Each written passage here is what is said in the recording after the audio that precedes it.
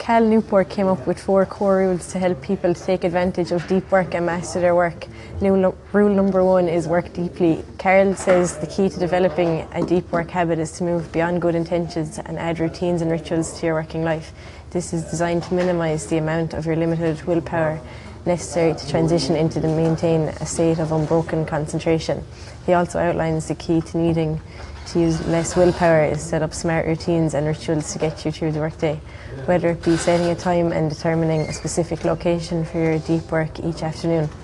He discusses the following points as crucial to getting the most out of deep work sessions.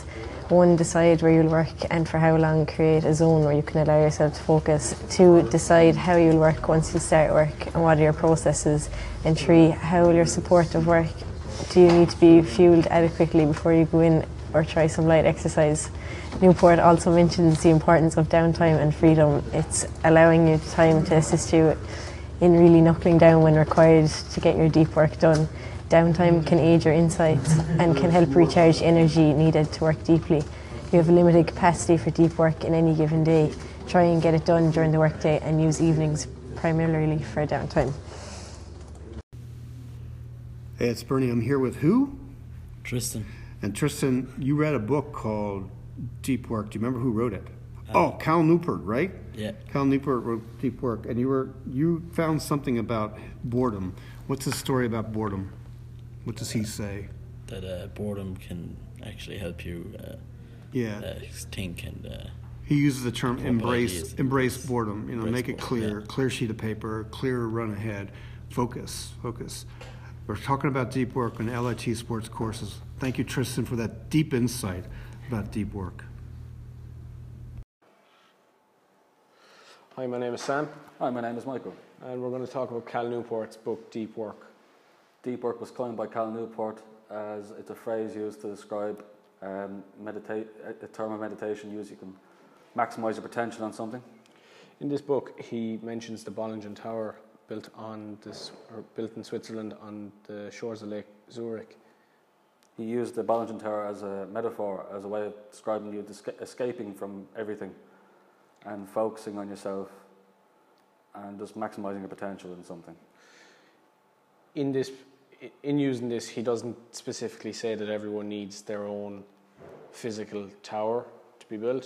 He's kind of suggesting that it's a metaphor that anyone can have their Bollingen Tower, and it can be in any space. It can be in your car, it can be in your room. It means you can just zone out and focus on something deeply in any space that is best suited to you. My own personal space would be after a run or after a hard day's work. I go home and I lie down, I close my eyes for 10 minutes.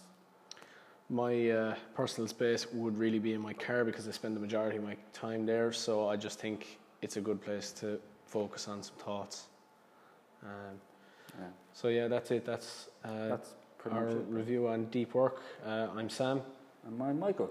And we're studying business and sports management in LIT. Thank you. Right, thanks for listening. Cheers. Hey, it's Bernie. We're talking about Bill Gates, Cal Newport, and Deep Work. Who are we talking to? Kyle Dillon. And Kyle and Bernie are talking about, the inside story of Deep Work.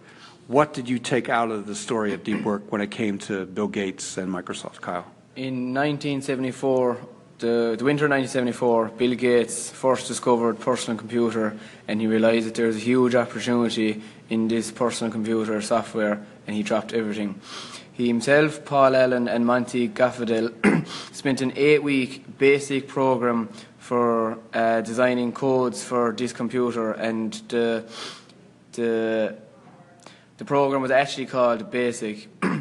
Yeah, I remember, because I was in college back then, so Gates and I would have gone to the same time frame of college.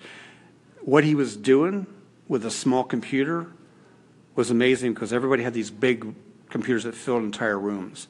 So he was able to somehow figure out you could make a small computer do what a big computer was doing. He had those thoughts in his mind. Of course, most of the industry thought madness.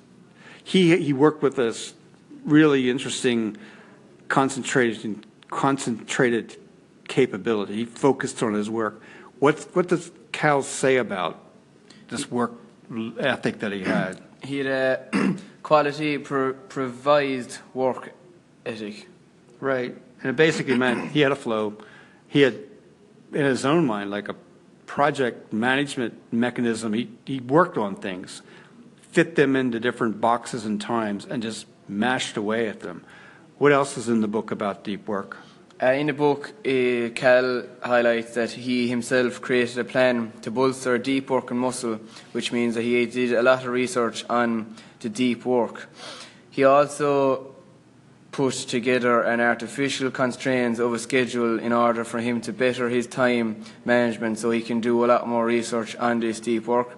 And he also extended his lunch breaks in order for him not to work, because he had a philosophy that he didn't like to work at night time. That's a philosophy that works for me if I could only get there. I need to read the whole book, Deep Work.